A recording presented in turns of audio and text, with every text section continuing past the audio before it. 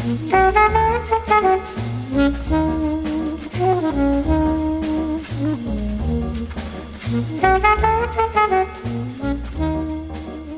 everybody, and welcome to the 281st episode of MTG Fast Finance, the podcast that's digging out the stakes and crosses to prepare for Innistrah's assault on your wallet this fall.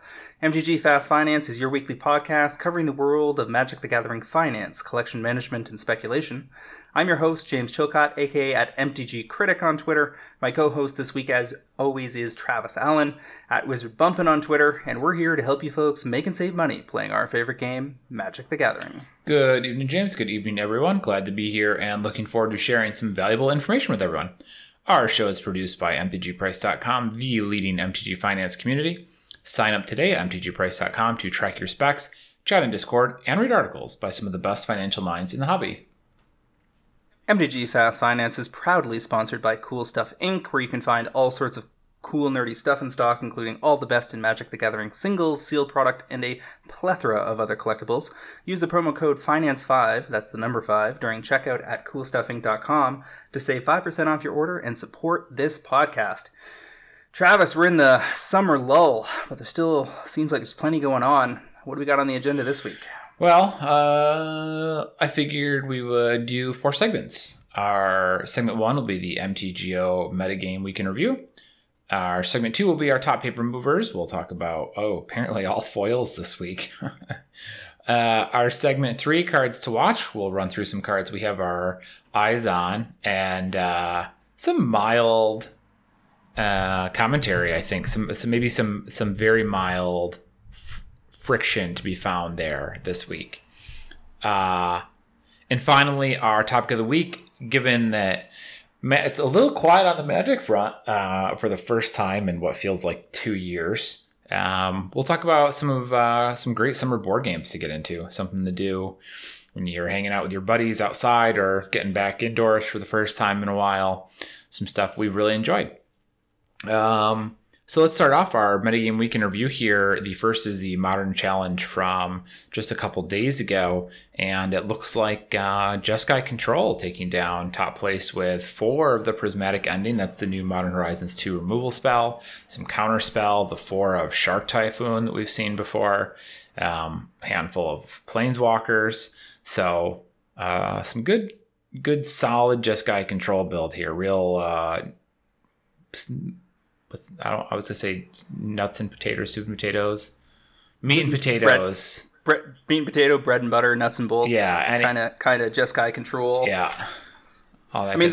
The story here is this was Gabriel and the Thief taking down the Modern Challenge with a control deck, and so there are going to be people that say, whatever, like Yellow Hat could take it down with anything, but reality is that this is a real tough format right now. Their overall card quality is maybe as high as it's ever been in Modern, minus some portions, the period of time where Eldrazi was completely broken, the brief era of Hogak, etc. But in terms of cards that were determined to be reasonable for the format, this is a very strong scenario to just walk in with a control deck and luck your way into winning a Modern Challenge. Doesn't mean we're going to see blue-white control or Jeskai Control every week, but I would certainly be adding it to my gauntlet to make sure I've got a game plan, certainly out of the sideboard, to be able to address iterations of this deck moving forward. Yeah, I mean, if there's one type of deck that you can't just slap together the same 75 every week, it's control shells, because they have to adapt to the metagame. It's not like the Dragon Rage Channeler decks that are just going to show up with every 4 of they can fit in the deck and roll every event. Other than that, I didn't find any of the card choices here particularly outstanding. About what you'd expect for one of these. The 4 Prismatic Ending is probably like the most noteworthy for the most part, but again, that's an uncommon, so not too important regardless. I mean, maybe it might just be Shark Typhoon, honestly, just for further entrenching how important that is to control decks in Modern. I would actually argue that Prismatic Ending is the most important financial card in this list, because foil Old Border foils of this card are already going for $30 or $35 in Japan, where they've been as low as $5, and I think they're currently around $8 on TCG. With the number of formats where this card is seeing play, because it also was in a whole bunch of decks in the Legacy top 8 this weekend, it's just completely supplanting Swords to Plowshares and Path to Exile. Well, which I certainly did not see coming for the sorcery speed white removal. Yeah, I mean, if I kind of, without having looked at it recently, was just assuming the price on that was already pretty hefty for those foils. We didn't really get a great buy-in period unless you were, I guess, maybe pre-ordering. And I don't think very many people at all would have expected this to be as good as it has seemed to be so far. You're telling me that retro frame foil prismatic endings are $35 in Japan and $8 on TCG Player? That is correct. Well, I have to say that does sound like an opportunity. Japan might be overshooting it a little bit, but probably not by enough to make it not worth buying them on TCG Player. Slight collection. It's not 35, it's 25 on the Japanese copies, but 35 on the English copies in Japan. That's a meatball. And the buy list is not, double current TCG, so the arbitrage isn't instantaneous or obvious quite yet. But when Japan gets out ahead of things on a competitive card like this, I tend to respect their ability to spot strong tech. and I have picked up, small cadres of the OBF prismatic endings in the $5 to $6 range in preparation that is a future $15 to $20 card minimum in North America. Oh yeah, well yeah. If you had asked me without having looked, I probably would have guessed it was 15 to 20 already. This would not mark the first time I have bought cards in America at retail price because of what Japan had priced them at. Because it was like, oh well, they are clearly seeing some writing on the wall that we haven't gotten to yet. So I have no problem with that plan, and I wouldn't be buying them on TCG Player today or with the intent of arbitrage, but rather just okay, I'm just going to buy them now because it looks like this is the future we're headed for. I certainly have not been displeased to see any version of foil prismatic ending, regular, old border, or even etched, show up in my Modern Horizons 2 collector booster boxes, because even the etched ones are going to be $10 plus at some point. Not the least reason to which is it's a fancy looking version that is unlikely to warp. Because whereas the etched cards are definitely too dark and they look dirty even in sleeve, they also don't warp. So there is that. Yeah. In terms of some modern players and legacy players perhaps rolling with etched. They may end up the budget premium version. I don't want to fork out $40 for the true retro foils, but I'll pay $15 for the the etched foils that are less likely to get me kicked out of a tournament, etc. Yeah. So, yeah, I mean, Prismatic Endings right alongside 4 Expressive Iteration there, which is another uncommon that I think caught people off guard. I think people saw that and thought, well, that's a pretty strong card for Standard, but probably can't push any further back. But Iteration has also pushed back into Modern and Legacy. So that's worth noting. Shark Typhoon, as you mentioned, as a 4 of, seems to be present in pretty much any blue-based control deck in the format. You've got a single counterspell here. Anybody that was banking on premium counterspells being super hot sellers on a continual basis is probably hoping to see this be a higher number. 3 or 4 copies would be much better. And it's not like they're running any extra in the sideboard. Oh no, they did have the other full 3 in the sideboard, so that's not bad. Yeah. I will say that my predictions from Modern Horizons 2 have not borne out fantastic on some of these because I don't think I was enthralled with either Prismatic Ending or the other one. Expressive Iteration. Expressive Iteration out of Strixhaven? Yeah, which is not Modern. Yeah, Modern Horizons. But those are 2 uncommons that I remember speaking about and being like, and now they're definitely doing work. Yep. All right, so second in that challenge was Teamer Footfalls.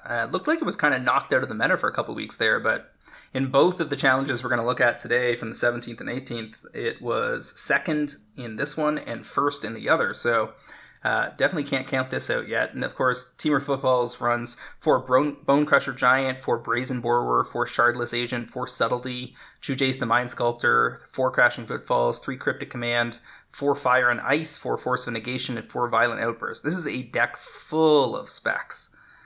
Certainly benefits the vendor and speculator community if this deck keeps doing well. Yeah, this one was weird. You're right. It was. I don't think Cliff and I talked about it at all. It was just gone that like 2 or 3 weeks that you were out of town. And now it's right back here. Makes me think you had something to do with it. But the the subtlety there, the subtleties are curious.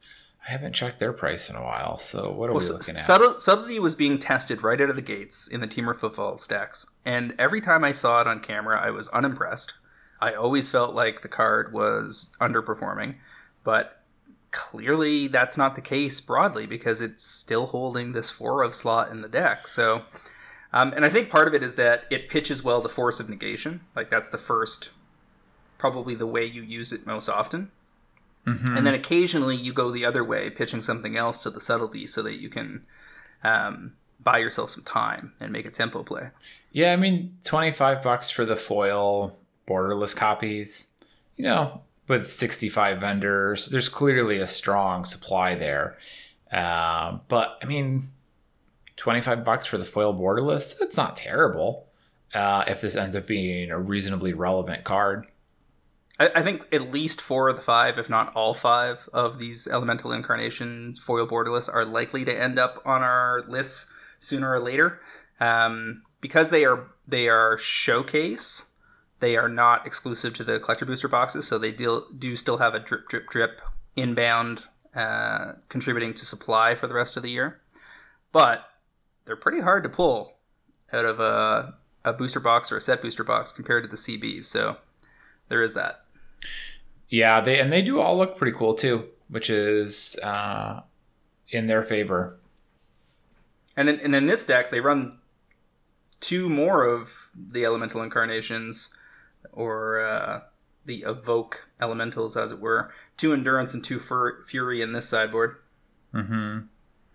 So in third place, we've got Jund updated and top 8ing. Haven't seen much of that lately either. Kind of thing you'd only expect Reed Duke to be bringing to the table these days. But this is mostly what you would expect to see out of a Jund deck with minor updates. 2 Grist the Hunger Tide, making the main deck alongside 3 Liliana the Veil and 3 Ren and 6. 10 instants, including Assassin's Trophy, Fatal Push, Kolaghan's Command, Lightning Bolt, and Terminate. Just a good removal suite. 6 discard spells and 3 Inquisition of Kozilek, 3 Thoughtseize. Just before the show, I was sorting inbound Japanese spec packages that came in just a massive package I had arrived last week. And those foil Japanese art Strixhaven Inquisition of Kozilek are just stunners. Like some of the best looking Magic cards ever.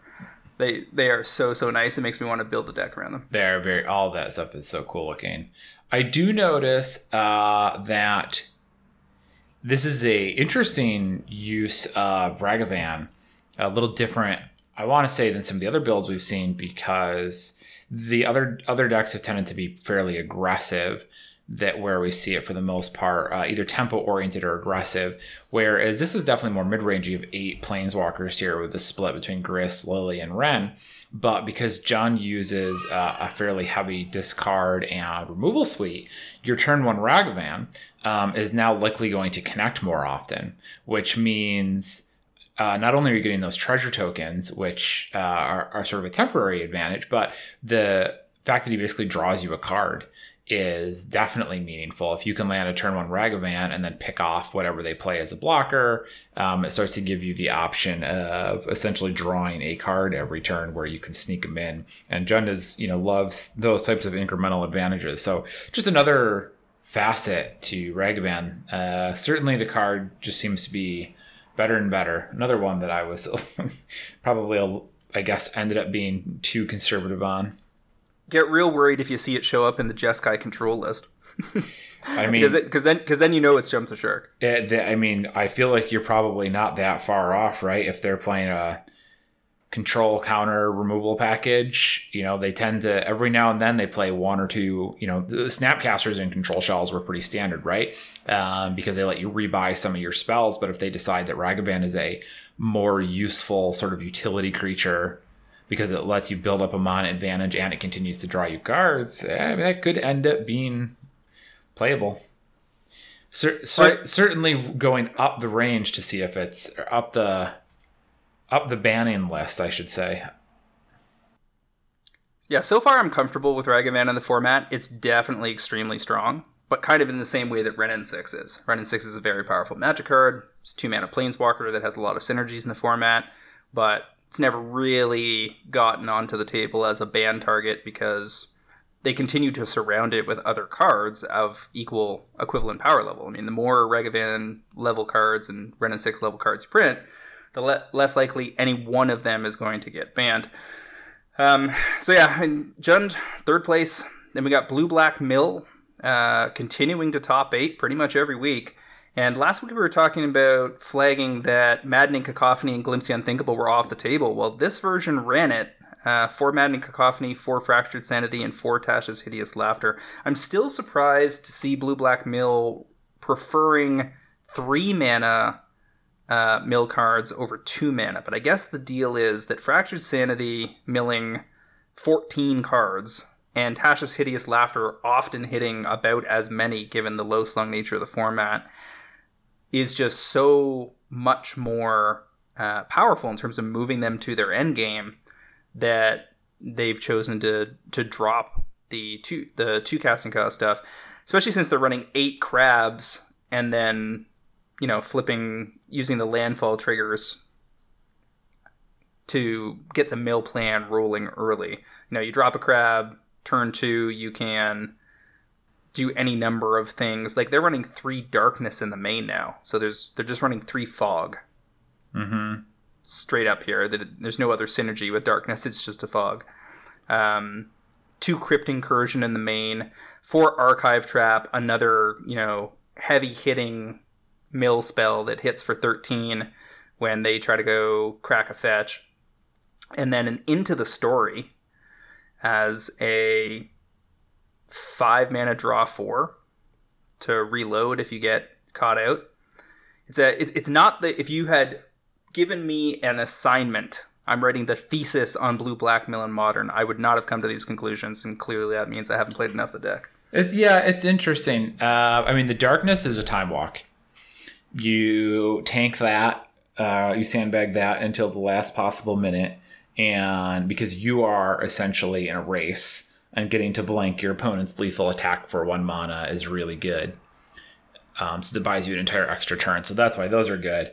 The Into the Story is interesting, but I'm not surprised because several of their spells here are instant speed, and if they find themselves in a position where they don't need them that particular turn, it gives them a chance to reload a little bit, because the deck did have the problem of sometimes running just short, even with Visions of Beyond. You'd run out of cards and being top decking to try to find your final mill card, and then you hit like land crab or something and don't get there. Right, you're like 1.5 cards short of killing your opponent, and then you brick for 3 turns. So it's definitely gotten better. I think my takeaway here is, god damn, those sketch Fractured Sanities are awful looking. Holy moly.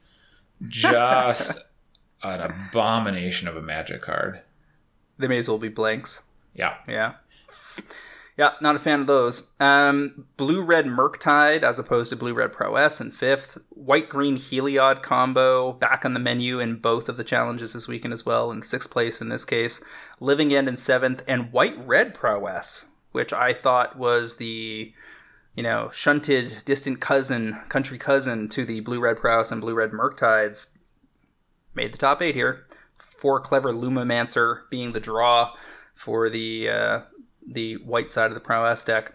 Now, over in the July 17th Modern Challenge, the day before, we had Temur Footfalls in 1st, Blue-Red Murktide in 2nd, and then Mardu Midrange showed up in 3rd, which is basically like the Black-Red Dothy Voidwalker Ragavan decks that we've been seeing, but in this case they included the white because they wanted access to 3 Prismatic Ending in the main, alongside 2 Kaya's Guile, And then out of the sideboard, they wanted to have access to Mordekai's Geidel, and it was ending, but also Lurrus. And an ending.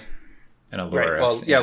Well, Lurrus is, they could run just in black-red because Lurrus doesn't need the white. But I guess, and technically you get another color on EE too, although I can't imagine they're going to that well too often. Sure, that's also true.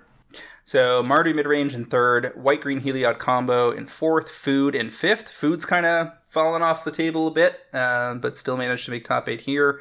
And then 4-color Bring to Light in sixth. I mean, we've seen Bring to Light decks in Modern for a better part of a year and a half, maybe 2 years. But this version has a couple of tweaks. 3 Chalice of the Void in the main because there's so many 1-drops and 0-drops that you need to deal with in the format right now. 4 Prismatic Ending again. So you're just seeing decks lean into white to get access to Prismatic Ending. Makes me feel better and better about the prospects for the fancy versions. Yeah, I suppose that Prismatic Ending is nice because it just gives you a 1-mana removal spell for dealing with Ragavan right off the bat. It doesn't cost you anything else, and it scales up without being too painful in the meantime. If you look at the top, I'm just poking over here, the top creatures in the format, Ragavan and Dragon's Rage Channeler are 1 and 2, and Monastery Swiftspear is at 17. Those are all 1-mana creatures. So, I mean, hitting number 1 and number 2 for 1 mana with no upside for your opponent is a good place to be. I'm gonna say that my being less than impressed with both Ragavan and Prismatic Ending was tempered. Can be tempered by the fact that I didn't think Prismatic Ending would be as good as it would be because Ragavan ended up being so good that Prismatic Ending got better just by virtue of being able to answer that effectively. And Darcy. I mean, Dragon's Rage Channeler is also very prominent, as you said. So all right. So then in 7th place, we have probably the most surprising list out of either top 8. This is a Reanimator list, which you've seen, I think, once before in a top 8 since the release of Modern Horizons 2. But this is a Reanimator Stoneblade variant, right? This is Reanimator components. So you've got the new Unmarked Grave to put stuff into your graveyard. And you've got the Persist to take it back out and put it into play. And often you're looking for a Archon of Cruelty or an Ashen Rider or Grief sometimes. And you've got Sarah's Emissary in the main here. And then they've got the whole Stoneforge Mystic package. They got 3 copies of Stoneforge Mystic. They've got a Batterskull and a Kaldra Complete. And then in the sideboard, they've got any more options on the... No, they don't actually run any more equipment on the sideboard. But they do run 4 Ephemerate as the combo with Grief and 2 Malakir Rebirth to do similar things, but can also... Malakir Rebirth is an instant flip land from Zendikar Rising. If the creature dies, you return it to the battlefield tapped under its owner's control and you lose 2 life. So you can do that to flicker a Stoneforge Mystic if it's getting killed, to use its ability again. You can do it with a Priest of Fell Rites or one of the big creatures you manage to get into play. There's a lot going on here. You can also do it to Grief. Sure. You evoke Grief and then Malakir Rebirth it. So this almost feels like it is a Grief deck first and foremost because they are effectively running those Malakir Rebirths as Ephemerate 5 and 6. Seems to be kind of what they're shooting for here. So a lot of interest in that activity. And I'm sure throwing stuff like Ashen Rider and Archon of Cruelty in the way of whatever it happens to be that's attacking it and then ephemerating it or rebirthing it is not an unpleasant experience. It does seem like I'm a little surprised at how few ways there are to kind of get the graveyard going. I mean, you have the 4 Unmarked Grave and the 4 Persist, but there's not a lot of other tools to put the cards into your graveyard. And I mean, I guess with the 3 Priest of Fell Rites, you have and the 1 Unburial Rites, it's like 8 tools main deck to get something from your graveyard into play, but it's not as heavy as we're used to seeing in Reanimator decks where that is a strong plan A. And there's only one Liliana of the Veil in the deck, and then of course Grief can't target yourself. If it could, it would be even sexier in this deck. But well, that's Exile. Oh no, I'm sorry. That evokes Exile. Yeah, that would work if that would be nice if it worked, but it doesn't. Right. So then there's a Cave of the Frost Dragon over in the land base. That's the new creature land that comes in untapped and makes white if you don't have 2 or more other lands, and otherwise you can pay 5 to turn it into a 3/4 white dragon creature that flies. Mm-hmm. You know, the interest, because I kind of look through this and think about it, the Stoneforge Mystic is kind of interesting because you can... I kind of wonder how much of this the plan is you Mystic for like Batterskull. You put that into play, and then you immediately ephemerate the Mystic to go get Kaldra Complete. Untap, put the Kaldra Complete into play, and it feels like there's a pretty fast turn cycle where you can go from just having Stoneforge Mystic into play into having both Batterskull and Kaldra in play and ready to attack. And in fact, if you Stoneforge for Batterskull, pass, end of your opponent's turn, cheat in Batterskull, ephemerate Stoneforge, get Kaldra Complete, untap, put Kaldra Complete in, which has haste. You now have Batterskull, which can now attack, and Kaldra, which has haste. So you can have both Batterskull and Kaldra attacking immediately on the following turn. It's a pretty fast turnaround. That's 9 damage. That's going to be difficult to deal with, as well as 4 life. So an interesting little package there. You can really turn the tide on the battlefield quickly. No idea if this is going to be the kind of thing that we're going to see in coming weeks, but certainly pretty interesting deck. We had black-red mid-range finishing things off with all the same components that we saw in the third place list, but minus the white portions. Modern looks healthy. You got to be wealthy to be playing it, and you got to be wise to make your way through the gauntlet. So in reasonable shape, I think. And fast, it would seem. All right, moving on. Does not seem to be a lot of room to goof around in Modern these days. Used to be a fun format where you could really bring anything to the table, and as long as you kind of had a feel for it, you could at least get some wins in. I'm not sure you're getting away with that anymore. I would argue that to go down to tier 2, it's a pretty wide format, but if you're serious about winning the tournament, the decks that we've just talked about are you're going to have trouble breaking through with your rando list. Like the Reanimator Blade, great for you, but that's, only really that and the Jeskai Control list out of 16 decks are the only real surprises. And if you go down to the top 16 of both these tournaments, you'll see a whole bunch of stuff that didn't quite make it but was very close. Like Hammer Time was in 9th in one of the tournaments, and so on and so forth. Like all the other usual suspects are still right there on the, a half percentage point away from making the finals or whatever. Right. They're definitely just generally more punishing to all sorts of nonsense that I used to play. My, what was it? Spellweaver Helix, Flame Jab, World Fire deck. Now that was a deck. All right, so moving on over to top paper movers of the week. Just a whole pile of foils. Very few non-foils making meaningful moves. This week, we got Castle Vantress, the foil extended art out of Eldraine, going from 35 to 60. Fairly certain we called this under 20, probably closer to 10 to 15 FEA, maybe 12 to 18 months ago. Not super surprised to see it moving up alongside most of the rest of the castles that are good. Yep, they are all good. And I was looking at them earlier today, thinking about them, just thinking about castles. Chalice of the Void, M25, the foils there 60 to 100. Just seems to be doing real well in Modern. With 1 drops as strong as they are, and 2 drops, its equity is risen. And when was the last time we saw it? Was it the M25 copies that we're talking about right now? No, it was in Time Spiral Remastered. And you can get foils of the... foils are at 156 on TCG Player with 51 listings. No major walls coming out of those Time Spiral boxes. Again, you get 1 Time Spiral foil out of 121 options. So you need 100. I think it's 1 out of every 27 packs. So you need something like 90 something boxes to find one of these. And I'd be surprised if there's 90 boxes of Time Spiral Remastered getting opened per day worldwide right now. Oh, that seems extremely unlikely. Dragonstorm on our list here. 25 to 45 is part of the Tiamat decks over in EDH. From Scourge, the pack foils from Scourge here.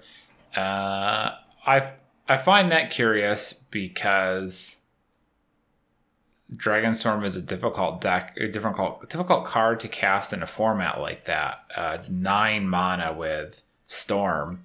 You got to have a lot of tricks up your sleeve to build your Storm count, but I guess it is powerful with like 2 or 3 triggers alone. The thing is, we haven't seen fresh foils of Dragonstorm since Modern Masters, which was almost a decade ago.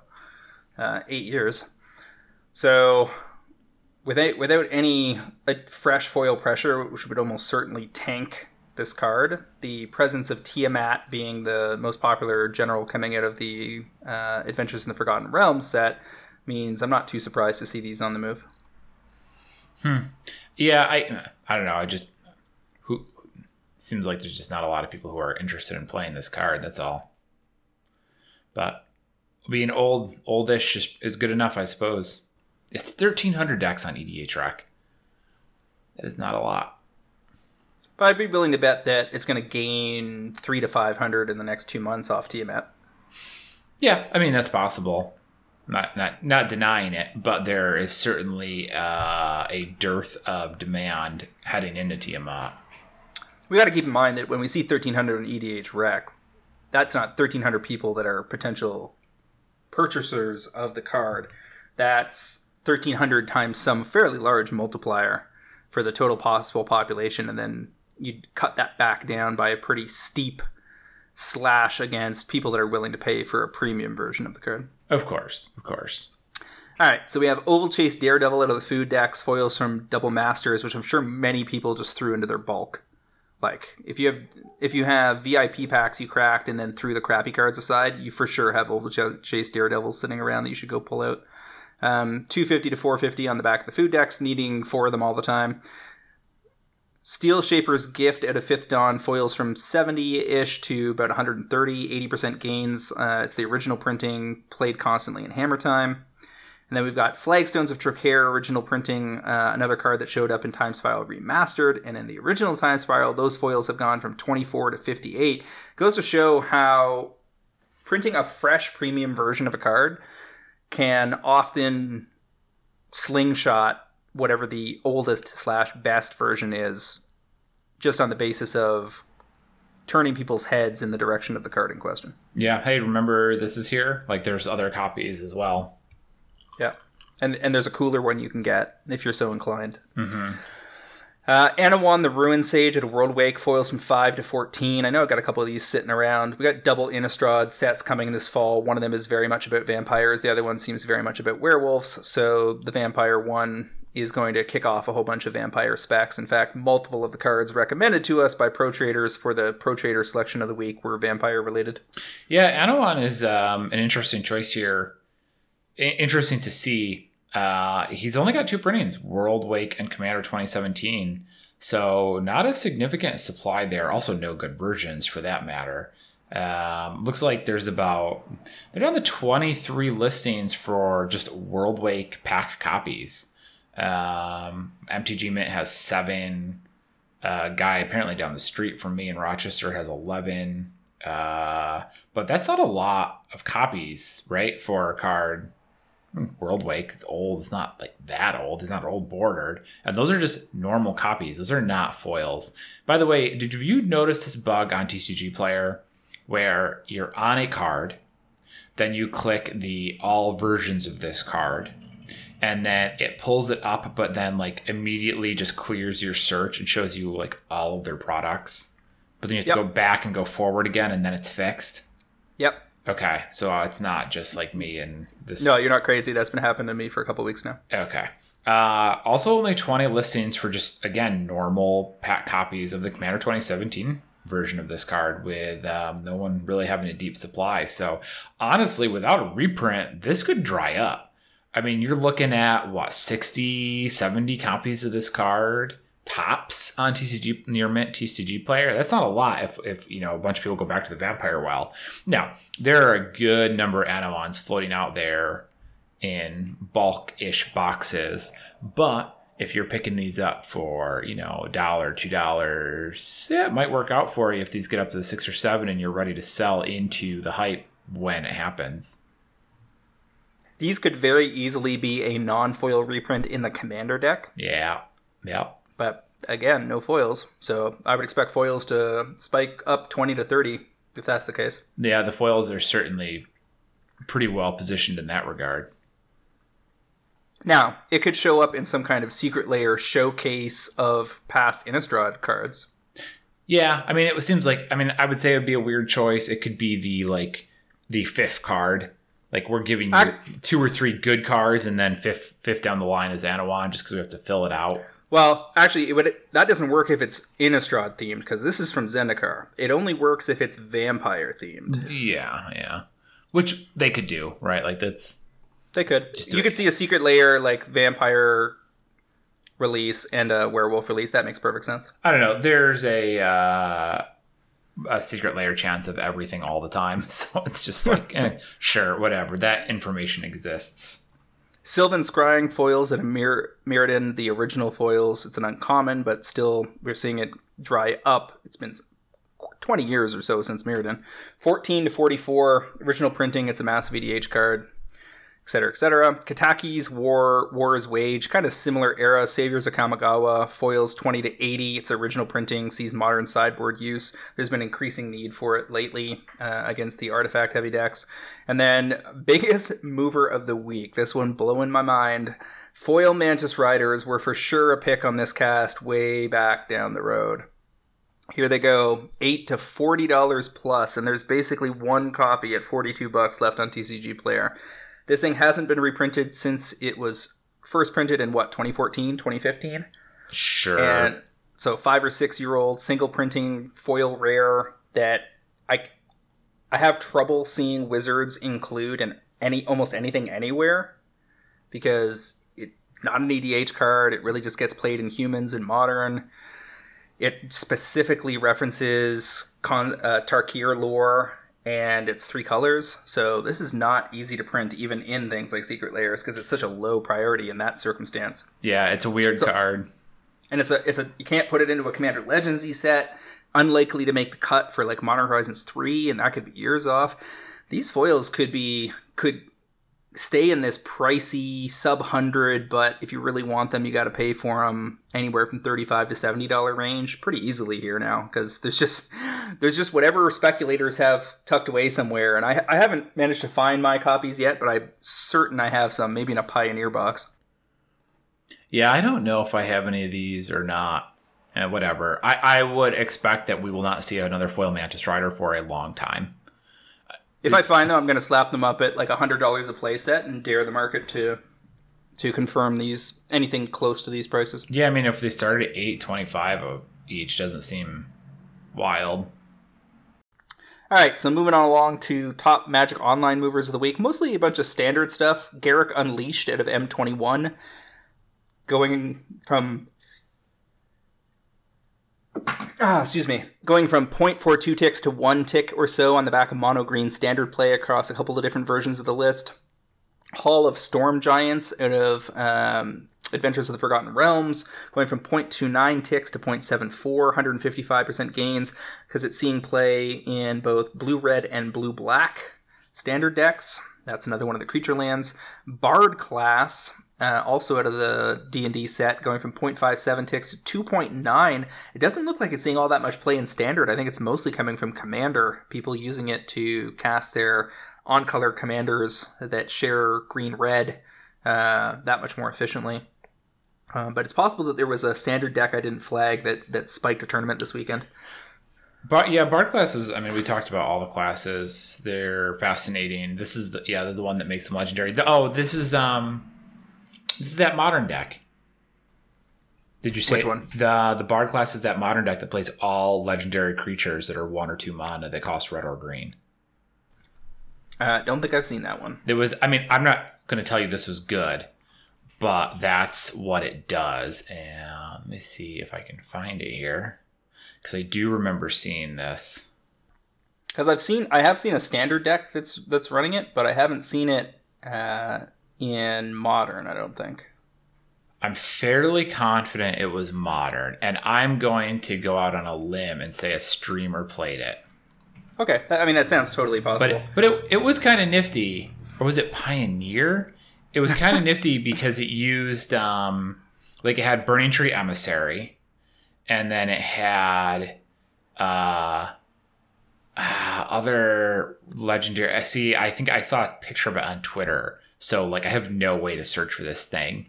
But that's what it was. And it actually was kind of nifty looking. Definitely a very rough pass, but a clever use of the card.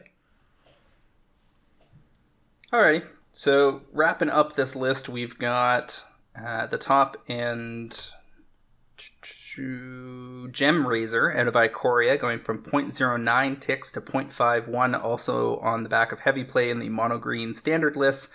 450% gains, and that's the kind of thing where, I mean, if you drafted a bunch of Ikoria, you probably got some Gem Razors sitting around. You may as well go get yourself a cup of coffee by cashing them in. Something to be noticed here, that all of the MTGO movers we talk about are measured in how many cups of coffee it buys you. Well, right now the big play is they just announced that Modern Horizons 2 drafts, which they had previously shut down, are coming back to Magic Online. So Ragavan, as of yesterday, was up to 140 ticks. And as of right now, according to GoatBots, Ragavan is down to 105, which is 10 tickets lower than it was an hour ago when I was first prepping this. So the game is on for shorting Ragavans, that's for sure. And anybody who shorted on the news probably got out around 130 to 135 ticks. They're already up 25 ticks a copy and falling fast. And the drafts don't even start till tomorrow. Wow. That's kind of funny. So people could be shorting for 60 or 70 ticks of Ragavan if they get lucky here. Well, there you go.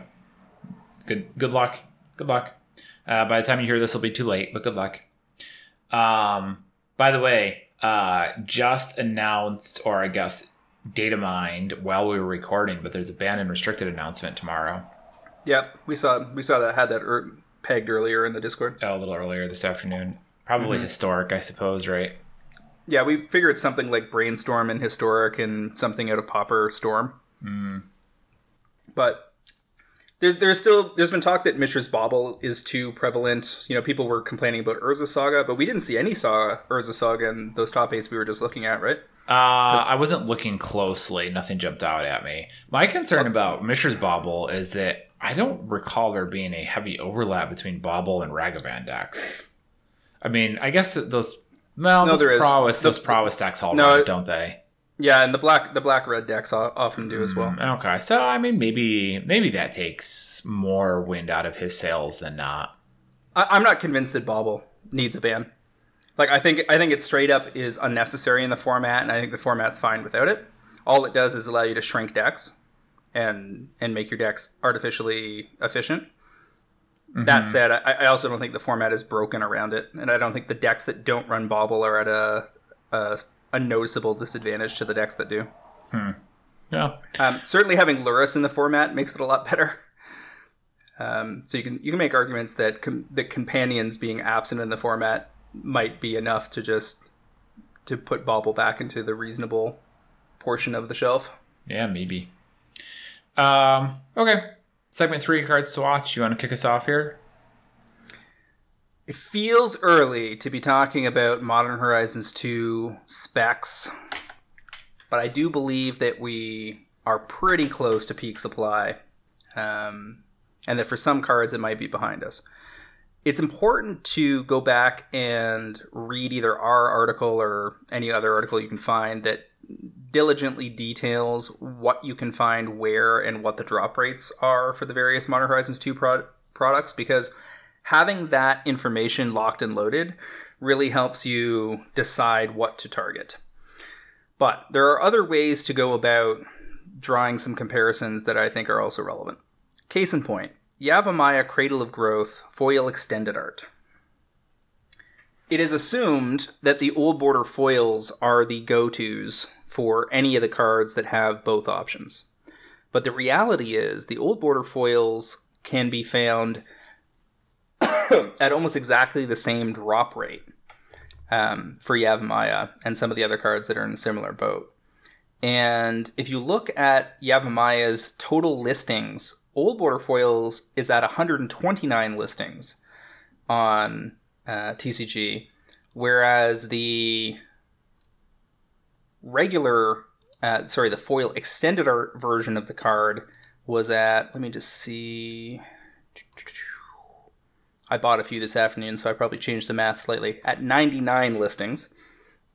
And the foil extended arts are at $20 or so, and the Old Border foils are at $25. I think both are very reasonable targets, because anything under 100 listings during peak supply is already headed in the right direction. But here's the thing.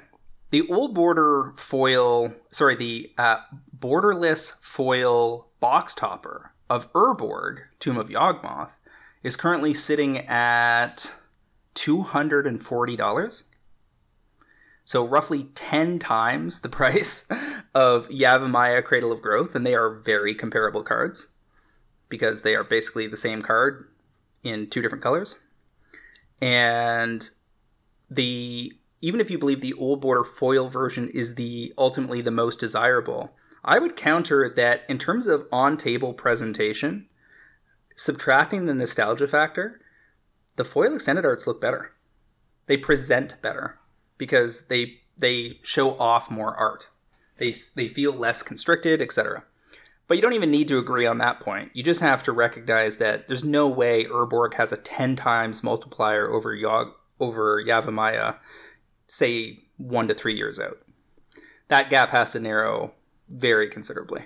And I would imagine that both Old Border foil and foil extended art Yavimayas are going to end up 60 to 80, something like that, within 12 to 14 months. So I'll go ahead on record and say that my call here is to pick up the foil extended arts at 20 and exit above 40 and do it within 12 to 16 months. Well, when I referenced the friction at the top of the episode, it was because Cliff had talked about Modern Horizons 2 a bit, and I was reluctant to dip my toes into that pool at this point in time. The Modern Horizon 1 reprints excluded, since those were CB exclusive. But we didn't talk about extended arts at that time. They hadn't come up. The foil extended art choice here is, I think, a reasonable alternative. And while I certainly have an affinity for the retro frames, and for the most part, I think the enfranchised player is probably likely to prefer retro. I mean, like, if you're enfranchised, you've probably been playing longer. If you've been playing longer, you probably have a better chance of liking the Old Border cards than a newer player. So, and we're also assuming the enfranchised player is the type of player most likely to buy these type of things. So there's a lot of assumptions in there, all of which could be incorrect. These are just educated guesses. So it makes sense that you would expect that type of card to sell better to, like, the type of person to buy the most premium version of the card is also more likely to be the type of person to like the retro frame. Probably-ish. Now, I think you mentioned this, but clarify for me. It is the extended art rares are less common than the retros, right? Because they're exclusive to the collector boosters. Yeah. That's what I remembered that. And I was just verifying there wasn't anything else there. Yeah, you can pull an Old Border foil out of a set booster box, but your odds on any given rare or mythic are real low. Okay. And so, like, an Old Border foil Scalding Tarn, people say, those are going to come out of set booster boxes all year. Yeah, they are, but at like a way, way lower rate than they come out of the collector booster boxes. So they are possible. They're quite rare. So it explains right off the top why we see that the foil extended art Yavimayas are already at 30% lower inventory than the Old Border foils. Even if the Old Border foils are $5 more, there's less of the foil extended arts. So whatever segment of the population prefers them, and they are selling. This is great now that TCG shows us recent sales without being a vendor, because we can see that the card in question sells. So if you want to debate with yourself, yeah, but like, why focus on extended art? That's going to be the stepchild, and everybody's going to focus on the other one. Well, you can say that all you want, but the foils have sold recently at $21, $25, $21, $21, $21, and all in the last couple of days. So you can apply that rate of decay to the inventory and then take some broad swipe at a replenishment rate. Let's say that every week you're going to sell 5 copies of this on TCG Player, and someone's going to add 2 copies. You're still going to lose 3 copies a week until it drains into an upward curve on price.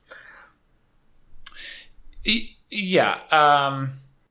I guess where I was going with that is roughly my assumption is that the retro frames would be more popular amongst the premium seekers, but that's not necessarily true. And also, if there's a meaningful supply difference between them, that could also have quite an impact. And I don't disagree that for someone, I think you're right, for someone who's not a longtime player, they probably will like the extended art version more. I don't think the extended art version of in general, I think Yavimaya Cradle of Growth's art is fine. It's not terrible, but like you kind of have this big dark blob right in the front right corner. It's not striking. Regardless,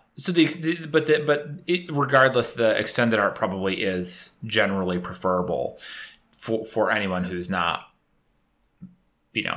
long-time player. I guess where I'm going with this is I think that the extended art foils are probably a very reasonable and likely prudent alternative to the retro foils, especially where the price is better. Because they're going to be rare with most of the inventory already here. And will likely have slightly broader appeal. And with prices at $20, you're not in the territory of you don't have to be real old guard or real deep into the game to pay $20 for this card. A $250 foil, yeah, your market's small. There's not a lot of people you're speaking to with that card. But at $20 a foil, a lot of people will buy these, which definitely helps the extended art over the retro frame. It looks like 100 near mint foils for the extended art and 130 for the retro. So there's even lower on the EA. And as I said. Yeah. And you say it, but like sometimes I have to just look, and it looks like I see 35 retro foils with a gaming company. Yeah. So while I have been cooler on the Modern Horizons 2 stuff to date, just because I'm sort of waiting, we are probably getting very, very close to the floor on this already. And I think the foil extended arts are likely a better tack than the retros at this point in time. Few other points of information that are relevant here. One, we were just looking above at Castle Vantress foil extended art going from 35 to 60. That's out of a standard set out of a $100 booster box. Keep in mind, these are $260, $240, $230, $225 if you got it through us, booster boxes. So the cost basis is twice what it was on regular boxes. And then when we're talking about foil extended arts, comparing, say, Eldraine collector booster boxes to Modern Horizons 2, Modern Horizons 2 was like 150% the price. So just there, if you compare the card Yavimaya Cradle of Growth in terms of how many decks it's going to fit into versus Castle Vantress, I would argue Yavimaya is probably going to have a broader demand profile overall. And so to say it's going to go to 60 in 2 years is probably pretty reasonable. And given the difference in the cost basis, even higher is entirely possible. And keep in mind, this card started real high. Like these were over $100 during pre-order season. Mm-hmm. So it's already down like 80%. Now, it's also worth flagging that there was amazing deals on this and other cards in Japan early on that the Japanese vendors didn't seem to respect. But in Europe, there aren't any excellent deals to be had on Yavimaya foil extended arts or old borders. In fact, it's going to cost you 10 to 25% more in Europe, partially because they didn't get as many collector booster boxes as they were supposed to. Side note, they're getting some soon. But there's no hot deals to be had to where arbitrage is going to flow into TCG Player from that angle. And it's also worth flagging that this isn't just some random card that might end up good. This is the second most popular EDH card from the set, with already 4,370 decks registered with the card, which means tens of thousands of people are playing with it. 13% of all green decks are including the card currently. Those are real good stats. So, looks like a solid pick. I see that the only card with more raw copies is Esper Sentinel. Exactly. One of my other high priority selections from the set. Mm-hmm. Yeah, not a terrible way to go on either of them. I was putting aside the 30 copies I picked up early on Esper Sentinel that we got at less than $10. Just put them in a little box and put them in the look at this in a year pile. Yep. Yeah. It's probably for the better. I don't think you're getting no reprints before that. All right. Talk to me about your first pick. These two, I'm going to do them both at the same time because they're very similar. These feel like real low-hanging fruit, but I'm not going to feel ashamed about that. But I stumbled upon Graven Cairns out of the Zendikar Expedition for Graven Cairns. I don't even remember why I looked at the card, but there are like 2 near mint copies of that left, and it looks like the price has ticked up a little bit in the last couple days. I don't know if there was a demand for this card that we missed, but definitely inventory has moved on that recently. Prices started to move. It could very well just be people going back to some of the expeditions and trying to clean out lower supply. Quite possible. Not going to say that that's not the case, but it doesn't really matter. People are going to do it. The prices are going to move. Graven Cairns and Cascade Bluffs are both basically gone. There's like 1 or 2 copies, 3 copies of them. The available prices are up above where they were. So if you can find any cheap ones, good luck. But they didn't touch, as it does not appear, that they touched Twilight Mire and Rugged Prairie, 2 of the other filter lands. Both of them are in just about 15,000 EDH rec decks. They're very useful lands in EDH, allowing you to filter. They're not like major staple lands, but they still have solid play patterns, and they're 35 and 30 for Twilight Mire and Rugged Prairie, respectively, for the original Zendikar expeditions. So given what I'm seeing on Graven Cairns and Cascade Bluffs, I think you snag these at 30-35. There's 9 copies of Twilight Mire and 15 of Rugged Prairie. You just snag them, hang out for a little while. You'll get probably 50, 60, 70, $80 for them. And I don't know, late this year, middle of next year, probably, because with inventory like this, you need what, like 5 people to each want a copy. And now the price has doubled. So, real low supply, on a fairly old, the original expedition here. But I would be very shocked if you did not, double your money basically picking these up at 30 and 35. There are still some copies in Europe in the $30 to $35 range, but the ramp's pretty steep. Over in Japan, on Haruya, for instance, they have 1 copy listed at 4,800 yen, which is about $45. So yeah, this looks pretty solid. I mean, it's been enough time now, and even for the people that argue, extra versions of set. Well, there's no extra versions here. There's 1 premium version. The rest are all pack foils. It was reprinted as early as a year ago in Double Masters, but they didn't get a premium treatment there. It wasn't part of the VIP box toppers. It only got foil rare treatment. Mm-hmm. Oh yeah, and Sunken Ruins is already $80. So there you go. It looks like most of these are high. Like at least 60. I think Twilight Mire and Rugged Prairie might be the only 2 floating down at 30 and 35. And I mean, they're not like $10 less than the other ones. They're half the price. So that's tempting. The thing is, Wizards spent basically an entire year reprinting enemy fetches. And great, now they've done that, but they've consequently fallen way behind on any other dual land cycles that might need a reprint. So there's 6, 7, 8 options in terms of what dual land cycles we'll see reprinted in the next few years. And that's alongside, there's always thought they're going to continue to print new land cycles as well. So premium Twilight Mire, who knows when that might show up. Mm-hmm. Could be this year, could be 10 years from now. All the lands are just like, who knows when you'll manage to see them. All right. my next one is another MH2 selection. If you liked the 4,300 decks reported for Yavimaya, you'll certainly be into the 32,000 decks reported, 11% of all black decks for Cabal Coffers, and that consider that those are numbers coming from an era where this card was extremely pricey. Normal Cabal Coffers are down under, I think, $25 now for the basic copy out of Modern Horizons 2. Let me just make sure I'm not eating my words, but I believe that's true. $25 market price on TCG Player for Cabal Coffers right now, and the borderless copy is at $36. But the foil borderless is currently at about $70 to $72. You might be able to get them on Facebook closer to $65.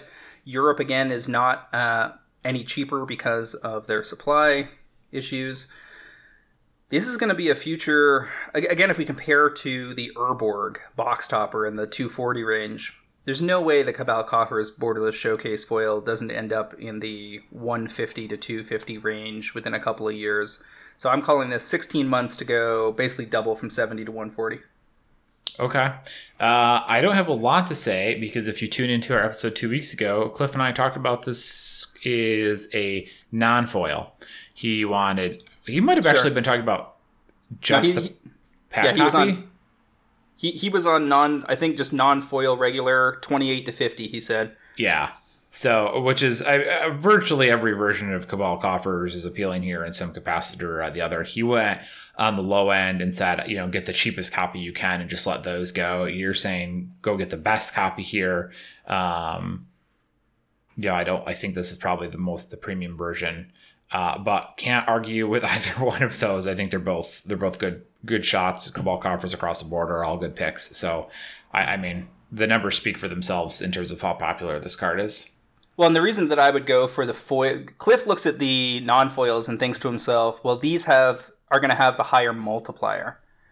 But the thing is that the non-foil listings currently on TCG is 206.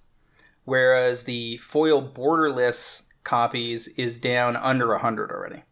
So I tend to gravitate 87 listings currently and no major walls. Like nobody's got more than 3 copies listed. There's no gaming company 30 unit wall here sitting around getting in your way. I think all of the above, it's very similar as with Yavimaya Cradle of Growth. They're all going to do pretty well. But I like to handle higher value cards in lesser numbers wherever possible. And I'm very impressed with what these foils look like. I opened a couple of them out of Modern Horizons 2 collector booster boxes myself this weekend, and both in Japanese and German, and they are stunners. Like the art looks amazing in foil. I expect these to be very popular over time. Seems like a no-brainer to me. And I don't know if this is going to, retreat down into the $60 range. These are not limited to the collector booster boxes. They are showcase borderless, so they are available in set booster boxes and draft booster boxes at, again, very low drop rates. Like you'd be lucky to see one in a case, let alone a box. Mm-hmm. But there will still be an inflow on them throughout the year. That said, I'd probably be willing to wait on the regulars for a little bit and see if they get a little lower.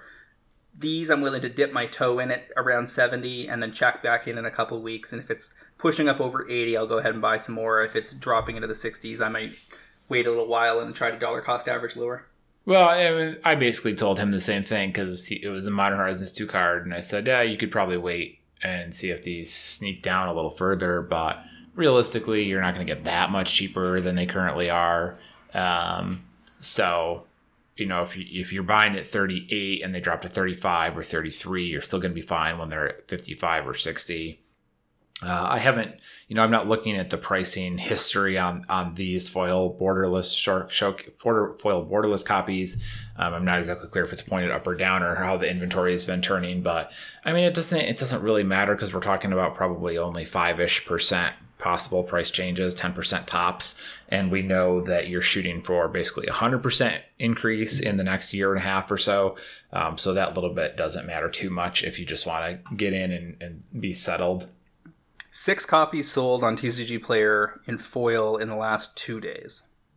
So if we apply that to the current listings with, say, a refresh, if it's 2 copies, say it's something like 7 copies a week with a refresh rate of 3, you're still dropping 4 copies a week for the rest of the year. 50 weeks later, you should be down 200 copies and out of stock.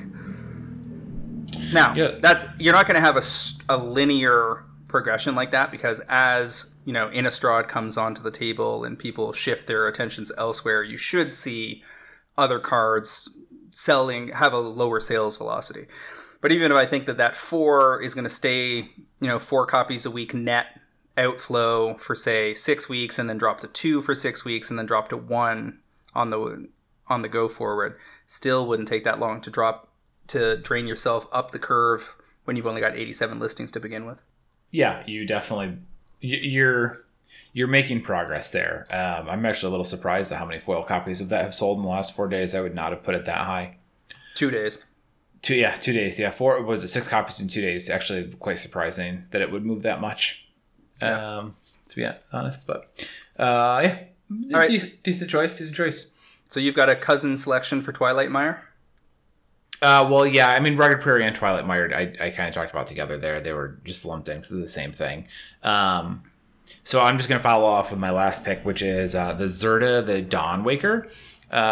This is one of the other companions. This is the red-white one that the restriction is each permanent in your starting deck has an activated ability. It's big in Kenrith, but it's useful in other places as well. And it has essentially the Training Grounds rules text on it. You can pick up the foils here for about $14 on these. It's in about 5,000 EDH rec decks. You see it in 60 card play a little bit here and there as well. This is not like a remarkable card, I would say. I mean, Lurrus and Yorion are definitely way out ahead as companions, but their foil prices are like 70 or 80 or some nonsense, maybe 50 or 60 for Yorions. I think Zirda is going to continue to show up in EDH and do okay.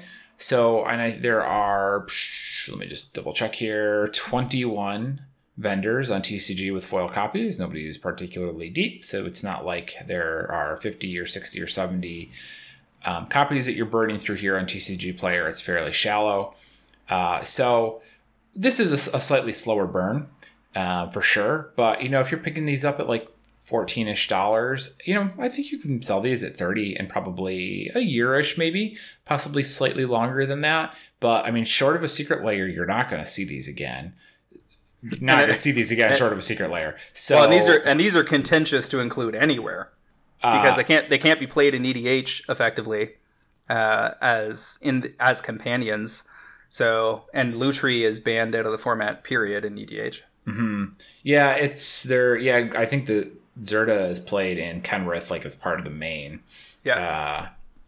But which is just still fine. I mean, having Training Grounds on a creature is still useful. I just, the companions in general, I think are on foils are reasonably solid pickups at low prices because it's just going to be forever before we see them again. Most likely.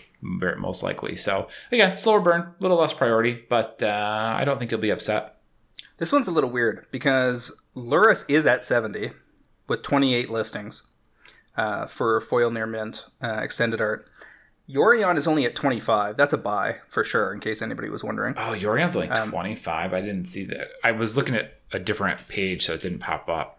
There's only a double handful of them, and the ramp's pretty steep over 30. But yeah, you can still get them at 25. Only 48 listings there. Zirda may well have been targeted recently because Zirda's down to 21 listings. That is... So Zirda being at $13 but 21 listings, you know what that tells me? That says somebody bought a lot of copies at once. That is very surprising that Yorion would be at 48 listings. I mean, I didn't look up Yorion and Lurrus because I knew that they were ahead of where I wanted to be when looking at Zirda. Well, and we can look at the recent sales. We've got 1, 2, 3, 4, 5, 6, 7, 8, 9, 10. We've got like 13 copies of this that sold since July 8th in foil. So it's not like somebody grabbed 40 at once or anything, but this one has been draining on the back of some of the commanders recently that are into this ability. What was the one from the equipment-focused one? Osgear. Osgear, yeah. Yorion's at 4 near mint foils since July 10th, so 10 days. So not really burning up a pace over there. Benzerta was it? I moved off my page. Yeah, Zerta is in 34% of Osgear decks. Okay. So that alone is 600 or 700 copies worth of demand, and even if 10% of those are foils, that's 60 or 70 copies sold, and that's just without applying any kind of multiplier up off of the EDH rec stats. Yeah, I mean, I bumped into it on the Kenrith page, but the Osgear is a fair point. So, I mean, there you go. I mean, Osgear's been doing pretty well, and $14 is still quite cheap. You know, you look at Yorion at 25. I don't think Osgear is going to be a top 5 commander 6 months from now, but people are still going to be building it piecemeal here and there, and no one's going to get rid of their copies. So kind of stand by my thought process. My final selection of the week is Heliod Suncrown Showcase Foils, and I felt like we would have called this last spring, but didn't seem like it. I meant like spring of 2020, not 21, but I couldn't find it anywhere in our notes. 25 to 45 here seems very likely to go down, as the white-green Heliod combo decks are still a force in Modern. We saw it in the top 8s again this week. It's also in 9,300 decks on EDH Rec, which is 5% of all white decks, and we're down to 45 near-mint TCG listings with no major walls. There is a Secret Lair version, which is also a reasonable target. But Secret Lair version has some pretty quirky art that I don't think is going to necessarily appeal to your average Modern player. Yeah, that Secret Lair art was some of the worst they've put out. It was a very specific kind of 1930s, 1940s animation style, but with a cutesy Valentine's theme, and I don't think it really applies to Heliod. I have to imagine this didn't sell well, but also no one's going to want to buy it either. Well, we can look at that, right? The great thing about TCG right now is we can kind of see how these things are doing, and with Heliod in particular, I would rather just make these broad, sweeping statements and not verify them. So we can see how many instant sales. Speed fact checking while we're recording is a little unpleasant. 1, 2, 3, 4, something like 8 copies since July 13th in foil. On the Secret Layers or the on the Showcase? Secret Layers. On the Secret Layers. God, who are these people? Which is a pretty reasonable rate of decay, right? And if we look over at the Showcase, we're looking at 1, 2, 3, 4, 5. So a little less actually than there is on the Secret Layers. I would argue that the Starry Sky art direction associated with the enchantment creatures in Theros is actually some of the strongest art direction Magic's ever had, in terms of establishing unique look and feel and lore that is completely different than anything else. That said, take your pick. If you like the other art, the stats seem to hold up that you could go for either or of these. Bottom line is, because it's still in standard currently, so technically still in print, and also has a Secret Lair from this year, very unlikely that you're going to see more Heliod anytime soon. And it's a mythic. It's played as a 4 of in the combo deck in Modern and has great stats in EDH. So I think to say that a foil version of the mythic would get up close to 45 or 50 in, say, 6 to 12 months seems very reasonable. Yeah, there's a couple data points here. I don't disagree with you that the Showcase version certainly looks cooler. You have 44 vendors here. One guy has some stock. He's got 20. But for the most part, other than that, it's ones and twosies across 44 listings. So you're looking at something like 65, like 75-ish copies. The Secret Lair version, only 30 vendors, but I see an 8, a 31, a 16, a 16, 43, 30, 28, like total copies is higher for the Secret Lair. Yeah, much higher. Clearly, these are stores who bought a bunch of Secret Lairs and are just outing the singles. So, even though there's a fewer vendors, there's looks like there might be 3 times as many copies of the Secret Lair. So even if they're selling a little quicker, that's still a lot more inventory to burn through. Yep. We can look at the rate of the sales, and the Secret Lair version certainly seems appealing in that regard, but that's a lot of inventory, and you have to imagine the showcase version is generally going to be preferable. Like, you buy the showcase version hoping that it is preferable, because you can't live in a world where people like the Secret Lair version more. I'm not repelled by the Secret Lair version. I think it's fine. It just doesn't do anything. It doesn't interact with my art sensibilities in any specific way. Whereas I do think the Constellation art is stately. It's handsome, and I think the white on black with the silver starry sky details is overall a nice look that I would prefer to present on the table. Yeah, I mean, the Secret Lair is no Ron Spencer. It's not that bad, but it is at best a very niche art style, whereas the enchantment frame Constellation setup is, like you said, a little more handsome. So, while I like the borderless style, I have to opt for the more reasonable looking showcase version here.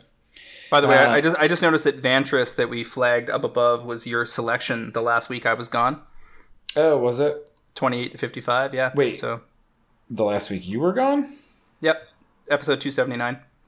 That was... Oh, yeah.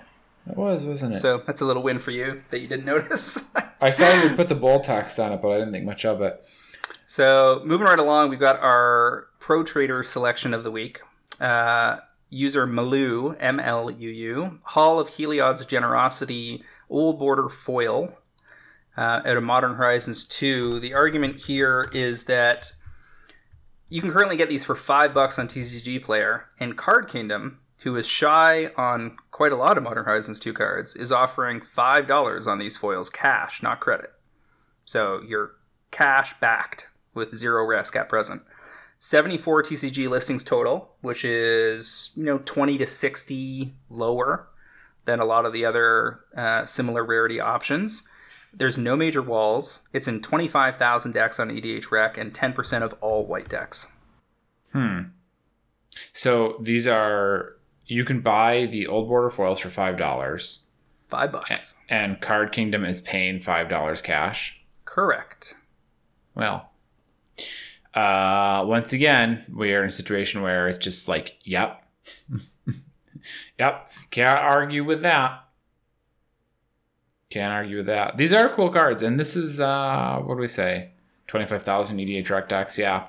I mean, I think I'd probably want to sit on them for a while. I wouldn't be in like a rush, obviously, but even if you could wait 2 years, probably be pretty nice. One annoying thing that might happen here when you try to buy some of these up is you're going to get shipped some etched copies. And the etched lands are especially odd. I think they look fine. Like, I don't think they're offensive. I just think they're suboptimal. But you definitely going to want to crack your mail the day it comes in and make sure you got the right stuff when you put your order in. Again, almost like nobody has more than three copies of this listed until you get to $7. That guy's got 6. There's another guy at $7.25, 5 copies. But this looks like inventory that is going to dry up. And this is a just ubiquitous in enchantment-focused decks card. Utility land that if your deck cares about enchantments, you're in white, you're definitely running this card because it's just too obvious. Mm-hmm. Yeah, it's a pretty obvious inclusion for all sorts of strategies. And given that it's a Modern Horizons 1 reprint from 2 years ago that's now gotten a second and third printings via the Old Border foils and etched, and as Cliff likes to point out, the Old Border foil reprints from Modern Horizons 1 are only available in the collector boosters, we're probably pretty close to peak supply. And I think it's safe to go in on, say, 4 or 8 copies of this and be totally happy if you can get in anywhere near $5. Yeah. Yeah, I don't disagree with that. I think I did scroll through a lot of the Old Border foil reprints, and I had picked one or two in the last several weeks.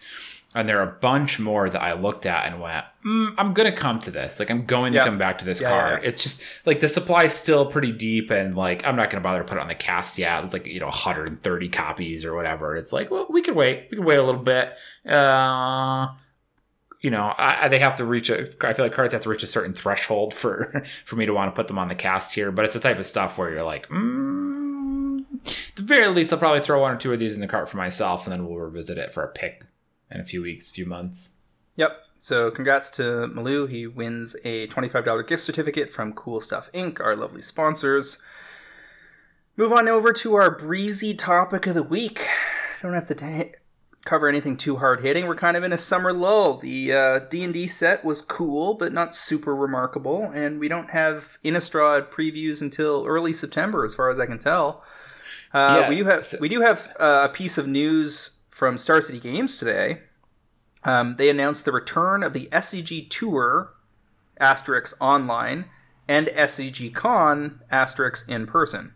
So they are doing a series of really relatively well-funded Magic Online tournaments, all playing Arena Standard. Looks like they go from July 23rd to October 15. And then they seem to be claiming that they're going to do an SCG Con, including the Star City Games Invitational that all of those tournaments will feed into, on the weekend of October 29th to 31st. So presumably, this all assumes that COVID is in a reasonable position at that time, but Star City looks like they don't want to leave this alone any longer. They feel like they have if I was them, I'd be thinking, we have a lot of brand equity tied up in this tour, and leaving it by the wayside any longer than we have to is not the game we want to play. Yeah. So this is all Arena, right? Like they're bringing back the SCG Tour, but it's all online for the feeder tournaments. But SCG Con on the weekend of Halloween is an in-person event. It is an in-person event. Okay. Yeah. Well, okay, because it says Magic Arena Champion. Is he okay, hold on a second. So if you look at the graphic at the very bottom, right? Yeah, that's what I'm looking at. You got the SCG Tour online and the Championship Qualifier feeding the Star City Games Invitational, which will be at the Halloween thing. Okay. The SCG Tour Online Championship Qualifier also feeds the Arena Championship because Magic threw them a bone. Gotcha. Okay, that clarifies it, because I was like, wait, hold on a second. Now that makes more sense. I see. Yeah, I mean, it's nice to see it back, I suppose. I'm a little surprised that they're committing to a paper event in October. I'll be honest, I'm not sure that's going to fire. Like 3 months from now? I'm not sure either, but I think that there are certainly states in the U.S. where it can fire relatively safely, given the vaccination levels, and there are states where it really you would never want to be running something like this. Like in North Texas, you don't want to be planning any major events for the next 6 months.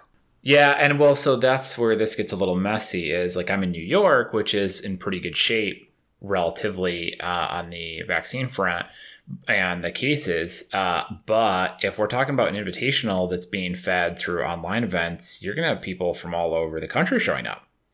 So even if you held it in New York or wherever has a pretty good vaccination rate, you're still bringing a bunch of people from all over the country with God knows what vaccination status is to this event. And you're going to be doing it in October. And obviously COVID numbers are going up in most areas in the country with the Delta variant. So even Mitch McConnell was on Twitter talking about trying to get more people to put their masks on and get vaccinated. Well, get vaccinated, he didn't mention masks, which is shocking for a variety of reasons that Ghoul would say that. But clearly they are fearing a significant increase in cases later this year. So all of this is to say that like an invitational October, honestly, I would put worse than coin flip to happen. bottom line, we're starting to get to the borderlands of vendors being willing to commit to these kind of things, and that's certainly worth keeping an eye on. Well, you saw the secret GP, right? That's coming up. The one that was posted on Facebook. I think by some operator I did not recognize in the slightest. Yeah, over in Jersey, it's like a $35,000 pot 2-day, effectively a GP. So they're trying. People are making an effort to put this stuff on the table. I still am of the opinion that it's going to be probably next year before any of this happens in a meaningful capacity. Alrighty, so we're going to have a little chat here about, people are probably going on vacation, heading out to the cottage. Maybe they're just kicking back in their backyard, taking a few days off and having some beers with friends and family.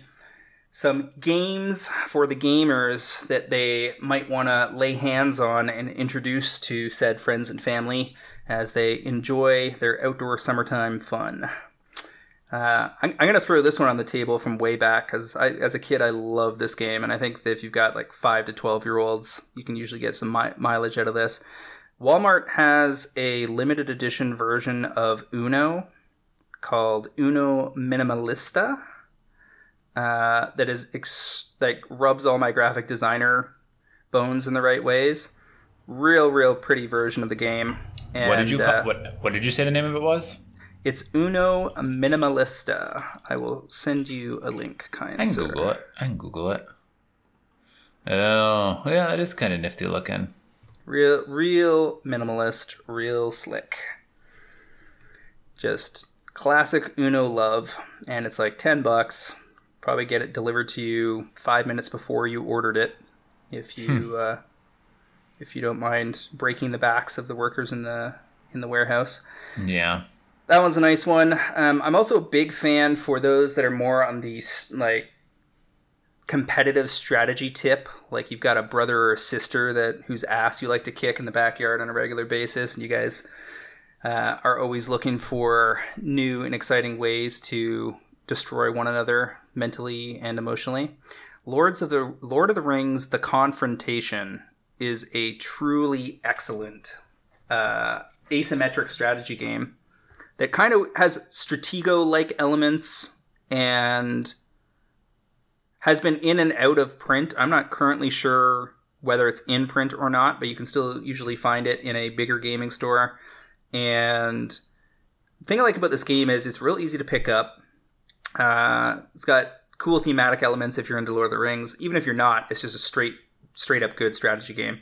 And then the great thing about this game is that whatever strategy you use the first time around, you're not going to get away with on the next go. And you can usually play the game out in about 15 or 20 minutes.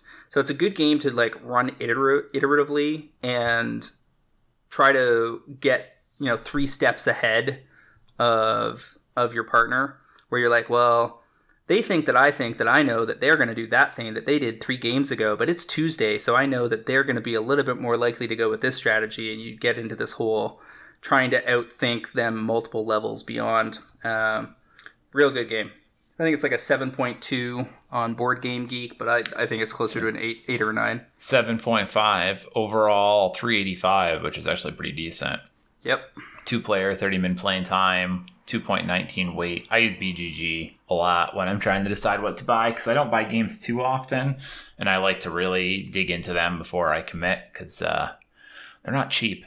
This sounds interesting. I don't typically opt for 2-player games. I'm much more social about it, but I know that there is a real appeal to that type of thing, and it's nice sometimes to be able to set something up like this and be able to step outside Magic and some of our other frequent games that we play. Kind of heads up.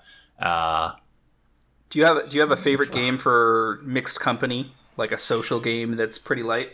Oh yeah, let's see. So I guess I'll start with I had a couple that I want to talk about. The one that I think is least likely to be familiar to our listeners is called Jungle Speed. Have you heard of this before? Yep. We love Jungle Speed. We have a whole subculture we developed around it at one point. Yeah, that is a fun one. So the Jungle Speed is very basic. You have a wooden, it used to be wooden. Now they're rubber totem it's like a shaft Yeah. that you stick in the middle of the table. And everyone is just dealt out some cards with pictures on them, shapes, just like sort of funky geometric shapes. And they're all, you have a face down pile in front of you, and you just go around the table flipping your top card. And every time your shape matches the shape somebody else has, you see who can grab the thing in the middle of the table the fastest. The rules are pretty basic. And we have been playing this game, 10 years? I think we've probably been playing Jungle Speed, and it is a great time. It is the one we go back to over and over again. It's going to be a lot of fun with kids. It's going to be, reasonably fun. Depending on your family, you could probably play it with them. Your drinking buddies going to have a blast. Overall, one of my favorites for a group of people that doesn't require any thinking. It can be fun for a group who's just not into board games at all. 100% endorse Jungle Speed. Not only is it cheap and quick to learn, but as you said, you can play the kids version, keep it pretty light, keep it fun, don't get too competitive, or you can go up to the cabin with a bunch of drinking buddies and lay the shots out. In which case, we redubbed that version of the game Suck It. And the deal is that when people flip over their cards, if their card matches somebody else, you have to grab the baton before the other person you matched with grabs it. If you grab it ahead of them, then you say suck it and they take a drink. Now, we've also played it where you surround the baton in shots, and if you knock any over while retrieving the baton, you have to drink that many as well. Oh, it's just going to make such a mess. Yeah, we have seen some people end up in disastrous situations playing that game, because the thing about drinking is your judgment gets worse and worse as you get more and more drunk. So if you lose early on, you start to go and you kind of drop into a spiral and get nixed out in a hurry. Nevertheless, an extremely fun competitive drinking game that can also be ultra casual for the kids. Yeah. Now, since we're a very mature and responsible cast here, I will point out that my preferred drinking games tend to be ones that penalize the winners. And this is why, for those going back to our just post-college days, I know beer pong is the widely known game, but the problem with beer pong is if you're good, you never have to drink, or you drink less. The preferred alternative is beer ball, where you throw ping pong balls at your opponent's cans. It doesn't work as well like in a house party, which is probably why it's not as popular, because it's a much more active game. But that's good, because if you're winning, you're drinking more, so it kind of balances it out a little bit. We never really turned Jungle Speed into anything too aggressively alcohol related, but I wouldn't mind seeing a version where everyone has like a shot of beer, and every time you match, you have to drink your shot before you grab it. That would be kind of amusing. Might be a good twist on it. But regardless, alcohol or not, I think that's a great title for virtually any group, and it works as you scale up as well. What's your preferred title for more casual groups? Jungle Speed's definitely up there. Various like versions of Werewolf that have been published that have additional social interesting social elements to them. We have introduced to Success. I personally hate those games, but sometimes being a good gaming host means tabling the game that the most number of people are going to enjoy, not the one that you personally love.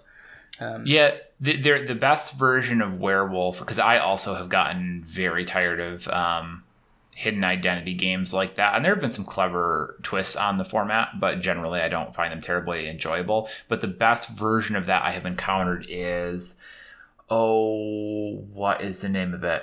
It is Werewolf, but it is 20 questions.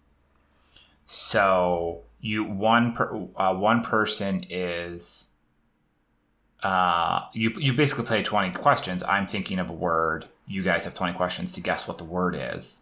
But one person in the group is the werewolf and is trying to mislead the group with like weird questions, and there's roles involved in it. But it's fun because like 20 questions itself, I think, is relatively amusing, especially with the app support is really good. And then that little bit of extra twist adds some fun to what would otherwise is just a road trip game.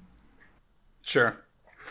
If you have a posse that's more of a like down to sit down and risk it out for 10 hours, There's stuff like Scythe from recent years. There are variants on Risk. I think we have Risk 2040 in the house, which is like a multi-stage Risk campaign game where, like, if you take over a continent, you get to name it after yourself for future games and stuff like that. That'd be Risk Legacy. Yeah. And Evolution, we've had success with groups of people that are strategic minded but don't necessarily play a lot of strategy games. I have played Evolution. That one did not land with us, strictly because it can lead to some real decision paralysis. It plays 6 players, which is awesome, and that's precisely why we picked it up, because our group tends to run a little bit bigger. But if your group has issues with decision paralysis, Evolution is going to be a slog for you.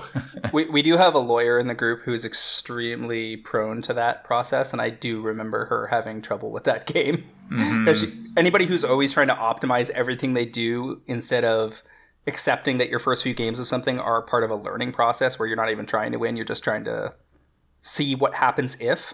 Those people will get caught up in those games that have a lot of, forks in terms of the decision tree.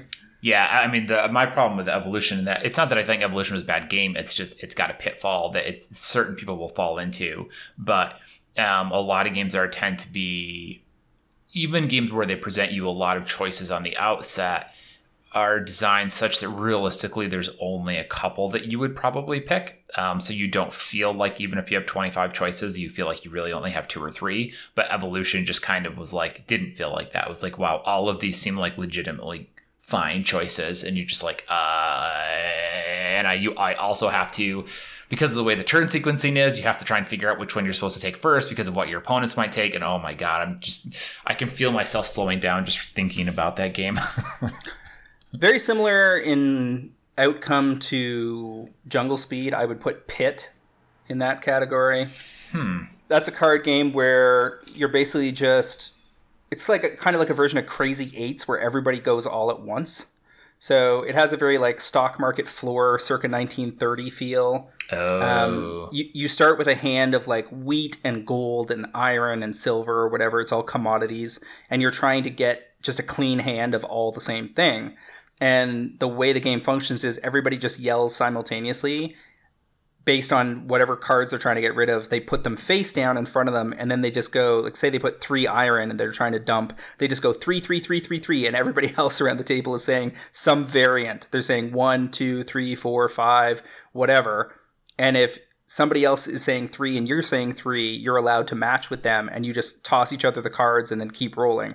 And because it's so fast paced and error prone, because people tend to like forget that they just like traded with somebody 60 seconds ago, and then they make the same trade back the other way and set themselves back 2 steps.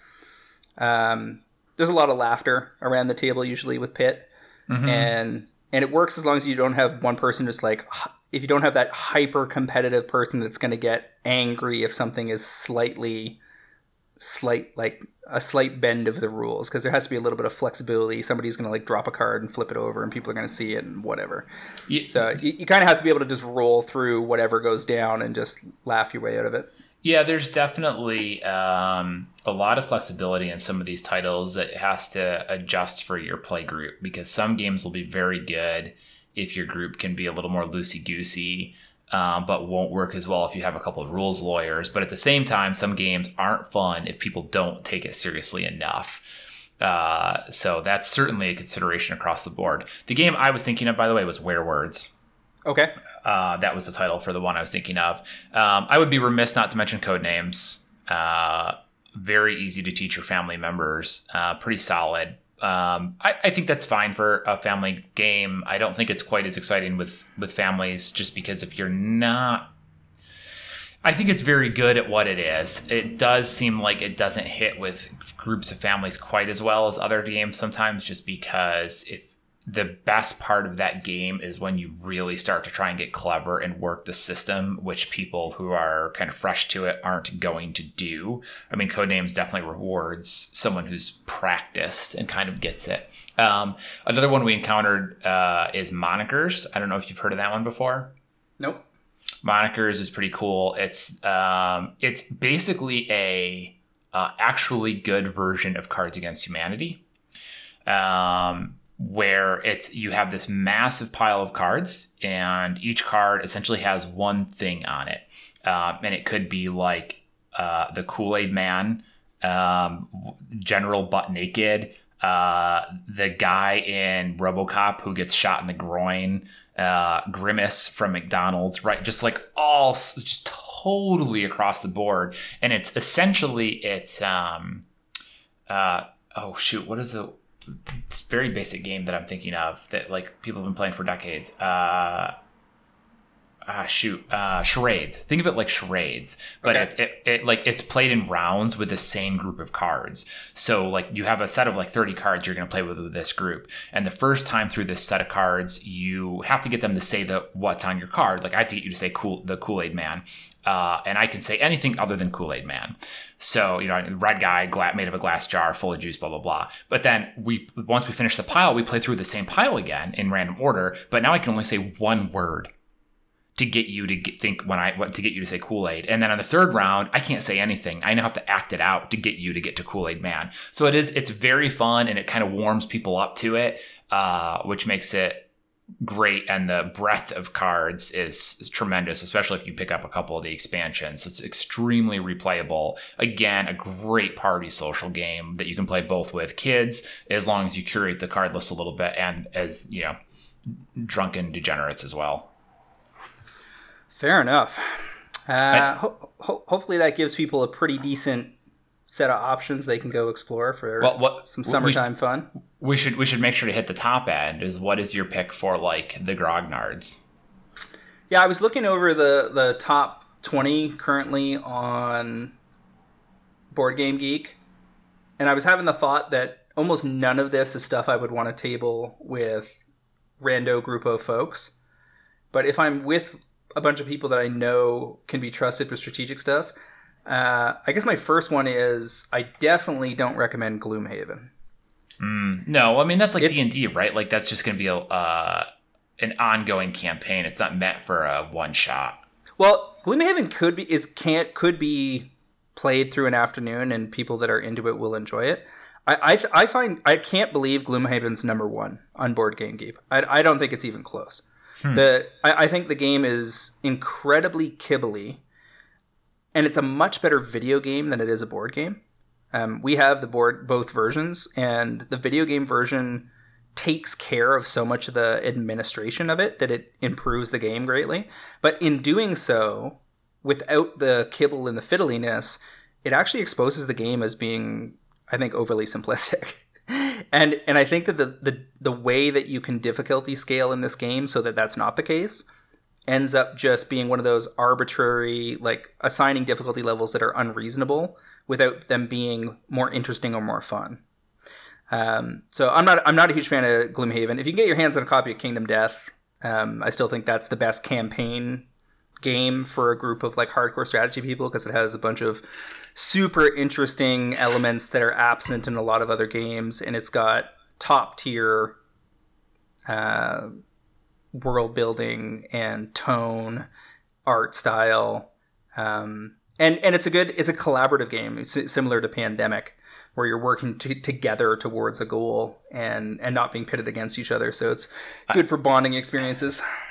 I can't speak to whether Kingdom Death is good or not having played it, but it does feel kind of like saying you should check out Kingdom Death is sort of like saying, if you're interested in Magic, you should try Vintage.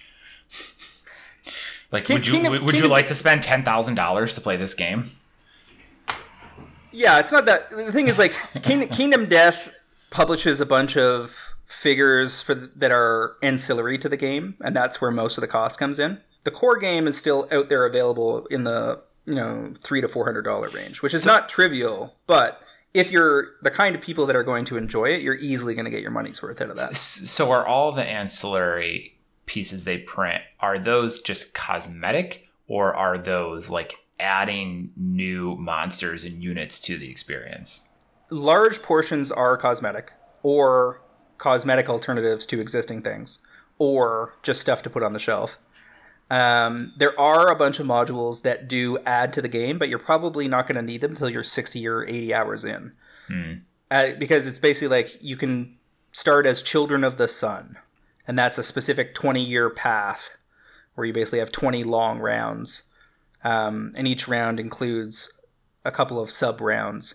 There's like a town building portion, there's a hunt portion where you go out and fight a monster, and if it goes really well, then you guys are going to be in good position, and if it goes poorly, you're starting to deplete like your human resources along with other resources, and you're going to run into trouble sooner rather than later.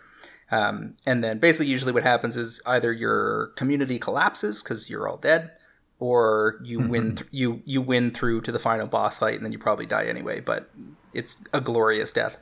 And then there's a bunch of ways to tweak the game with these other modules so that you can make it easier or more quirky, or just make it different, like a whole different set of things to consider in terms of how you manage your town because of the requirements of the things that you worship or whatever. And then there's all sorts of other content that they are from their Kickstarter 4 years ago that they still haven't delivered. Whenever that lands, who knows what that's all going to do, but apparently it's going to be pretty crazy. But I think there's a lot in the basic version of the game. Somebody in the group needs to read the manual before setting up the game. That seems like something that wouldn't need to be stated normally. Well, it seems like a pretty obvious, like, someone should read the rules. The thing is, it's not really like, you kind of need a DM. Like, there's not really a dungeon master in the game, but it's good if there's somebody to that knows what's going on, to keep things streamlined. So there's not a lot of like, oh fuck, how does this work? That's kind of like kind of degrading the tone of your playthrough. It's kind of like if in the middle of Dark Souls you had to like go read a manual for 20 minutes. It's going to kind of take you out of the experience. Likewise, you want kind of someone where you're like, oh, am I allowed to do? And the guy goes, yeah, you can do that. And then proceed. You kind of want to know it all at the table that's played before. Ideally, I don't think it's a great game to say take up to the cottage for a 24-hour stint and no one's ever played it before, because you probably are just going to give up on the setup and interpretation of rules and say, let's just go play this thing we know and love. Well, I will tell you, so Kingdom Death sounds really interesting. I would love to get a chance to play it at some point, although it is, I don't know anyone really other than you that had it, and it's... Well, here's the thing. It is actually available on... what is the virtual... Tabletop Simulator? Yeah, Virtual Tabletop Simulator on Steam. You can actually get the Kingdom Death download, and it's exquisite. People have said that it is nearly flawless in terms of its setup. So you could Tabletop Simulator. You could certainly download the module and start fooling around with it, because Kingdom Death can be played as a one-player game. So, you could run through, a few years of the game and see if it appeals. I also think that as a DM, I think that Dungeons & Dragons with people that have never played it before is actually the most fun Dungeons & Dragons, especially if you're willing to unpack 80% of the rules baggage and play a streamlined version of the game. So one of the ways that I recommend going about that is, like, say you're just going to play with mixed company, like some teenage cousins and, D&D curious uncle or something, and you're just going to handle a small party of 2 to 4 people. You can just make them be themselves, give them pre-rolled sheets, pre-select their spells and everything for them, and then just tell them, you are yourself, you wake up one morning and you are all in this magical forest. And then they immediately they connect to their character because it's them. So it's not, you don't have to worry about them, because you talked about decision paralysis. Big part of people not getting into D&D is what character do I want to be? And then the process of how much information there is to consider in making those decisions, and people being scared to make the wrong decisions or not really understanding which decisions even matter. Yeah. So I think pre-rolled characters are the way to go, and you can get those from there's a D&D character and instant D&D character you can search up on Google that just kind of rolls you a level 1 sheet. And you could just hand that off to them with their name on it and say, it's you. This is not some random character. You are you. And then at level 1, they don't even have to have a role assigned. Like you can hand them a level 0 character or something. Or you can say, okay, you are a ranger, but you can change your mind after first level. And then just give them some real basic scenarios. Keep it pretty straightforward. Like they go around a corner and there's an ogre and 2 goblins and they fight. And then just get the read of the room. And if the room is enjoying themselves, then you can start to introduce concepts like you can pick your own spells and whatever. And if they're not really feeling it, you just you go, okay, that was cool, thanks for trying, and then you switch them over to something like Jungle Speed that you know they're gonna get right off the bat. That sounds interesting. I have never gotten to try D&D. It's one of those things. It's like Warhammer. You kind of need someone who already has been there to show you the path, and just none of my buddies ever got into it. But that does sound fun. I have to imagine it's probably hard to get your boomer dad into it, depending on the kind of guy he is. But it seems like it could work for, maybe a couples or 3 couples, getting 3 semi-nerdy couples who get together for wine and decide to give it a shot one night. The mistake to avoid is to put the 3 manuals in front of people, because there are 3 core books that you need to play the game: the Dungeon Master's Guide, the Monster Manual, and the Player's Guide. Some DMs will just give people the Player's Guide, but even that is hundreds of pages of material. So I'm real big on, especially if everybody at the table's new, keep it simple. For sure. I have not looked into their material, but I have to imagine Wizards of the Coast has spent the last decade trying to make D&D products more and more and more accessible for normal people, because that is, right. It certainly earned its reputation as being fairly dense for someone to just walk into. Well, and they've been successful. They've quadrupled the revenues of the brand or whatever. But the thing is that... did Wizards or did Critical Role? Well, part and parcel the same thing. The thing is that 5e is known to be the most accessible version of the game. And it's still very, very dense. I can't even imagine what playing third or fourth edition was like for brand new players at like tables where nobody had an experience and somebody was just like, I guess I'll DM. Like that just must have been hours of slogging through material to figure it out. Yeah, I didn't go through it. One time in college, and this was back in like 2008, 2009, so that was probably 4th edition I'm going to guess, maybe 3rd. We all decided we were going to try it. No one had ever DM'd, and we spent like 3 days building our character sheets and then never played. That was my experience with it. I just to rewind slightly, I think your point about looking into the rules before you play Kingdom Death is necessary. That should just be the rule for any game. Like at this point in time, whenever we decide we're going to play a new game, we decide that before we have gotten together, usually a day or 2 at least prior to it. And we say the person who owns it has to have read the rule book, and everyone has to have shown up having watched the rules explainer video. So that like you don't go in having no clue what you're doing. Like at least have watched it, have heard the terms, have gotten an idea of what the game is, and then we'll talk about it a little bit more when we sit down. But it really is a time sink, especially on some of these higher complexity games, to try and sit down and learn it all at once. And like you can't really ingest all of that in one shot. Not well. And even with a like experienced gaming team, you're still can't really expect people to stay focused for more than 3 or 4 hours, especially if there's kids or work calls or dinner to get made or whatever. And the last thing you want is to be in the middle of some really sweet game and everyone's like, "Oh, we gotta break this up. Sorry."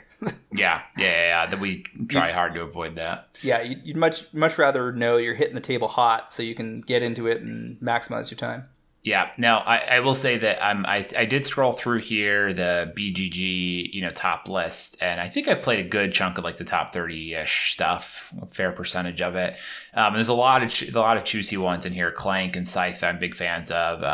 Terra Mystica, some other stuff in here, but the one that I recommend everyone who's into gaming, and this is actually going to hit pretty well for Magic players especially, and I've mentioned it before, I think, is Terraforming Mars. Truly just a fantastic experience. And it's sort of in the same vein as a lot of other deck builders you've played, Dominion being the kind of the originator of that archetype. And then you had stuff like Ascension, and I think Starforge was like that, which was that Frank Karsten or one of those guys. Clank is also a deck builder, but what Terraforming Mars is, and I have to say this, Terraforming Mars is the closest thing you can get to Cube in a box. It's Cube that doesn't require you to know how to play Magic, and the flavors is pretty solid. But one of the most, I guess, frustrating parts of playing most deck builders like Dominion and all those types of games is that you start to build your engine and then the game's over and you feel like you never really got it to do what you wanted it to do. But TM kind of gives you a little bit longer runway and you really get to put something together and it feels very rewarding to pull that off. Even if you're doing poorly, it tends to be pretty fun. You know, the last place is usually still chugging along and having a good time because you mess with each other a little bit, but not severely, not enough to like really make each other feel awful. The expansions in both the card expansions and also the board expansions are all pretty necessary if you like it, because the additional components add a great deal of replayability and expansion. We don't play with the Prelude stuff, and if you know what that is, then you understand what I'm saying. But I have found that the game is very satisfying, very enjoyable over and over and over again because you can get a very different experience each time you play. And for Magic players, it hits really well because it truly does feel like you're getting to play Cube as just sort of like this nice tight little package where you get to draft some cool archetype and have fun with it. And like winning is great, but the more important thing is getting to do your cool thing. And it just hits those notes better than anything else I've played. Yeah, fair enough. I've only played it, I think, once during a cottage trip, and we did enjoy it. I put it alongside a bunch of other kind of similar descendants of Settlers of Catan type games. There's like resource management and battles over resources that tends to play best when everybody's kind of on the same level. Like if you have a level playing field of experience and skill. They tend to be games, I think, where it's kind of like playing Risk. If you have one person that just like attacks without strategy, they just throws off the whole game for everybody. Oh, yeah. I mean, lots of games have that function in some way or another that will bomb it. TM doesn't really have king-making. Like, one person deciding to tank their game is unlikely to ruin anyone else's. It'll just be bad for them. The most egregious part that you might experience in TM is if one person is just heads and shoulders better at the game than everyone else, it's going to be a runaway. But that's true of most games, so it's hard to hold that as a slight against it. Alrighty, so I think we gave people some solid options for their summertime fun. Where can folks find you online, Travis? I am on Twitter at WizardBumpin, BUMPIN. I will be glad to chat TM if you have questions or want to know how to cultivate a good play experience. And I may even be inclined. It's all buried. I 3D printed a bunch of stuff for Terraforming Mars way before they ever released their actual 3D printed product. But I'm not digging it all out to take pictures right now. And you can also message me this week, starting Friday, to complain about how hard the latest Path of Exile League is. Yeah, fair enough. You guys can find me on Twitter at MTGCritic, as well as via my occasional articles on MTGprice.com and my constant haunting of the Pro Trader Discord. I also like to remind our listeners to check out the MTGprice.com Pro Trader service for just $9.99 a month or $109.99 per year. You can get early access to this podcast, fantastic articles by the best MTG finance minds in the business, a super active Discord forum that will drive better returns and save you money playing Magic the Gathering. Once again, MTG Fast Finance is proudly sponsored by Cool Stuff Inc., where you can find all sorts of cool stuff in stock, including the best in Magic the Gathering single, sealed product, and a plethora of other collectibles. Use the promo code FINANCE5 during checkout at CoolStuffInc.com to save 5% off your order and support this podcast. That brings us to the end of episode 281. Pleasant conversation as always, and we'll join you next week, James. Thank you, Travis, and we'll see you all next week on another episode of MTG Fast Finance. Thank you.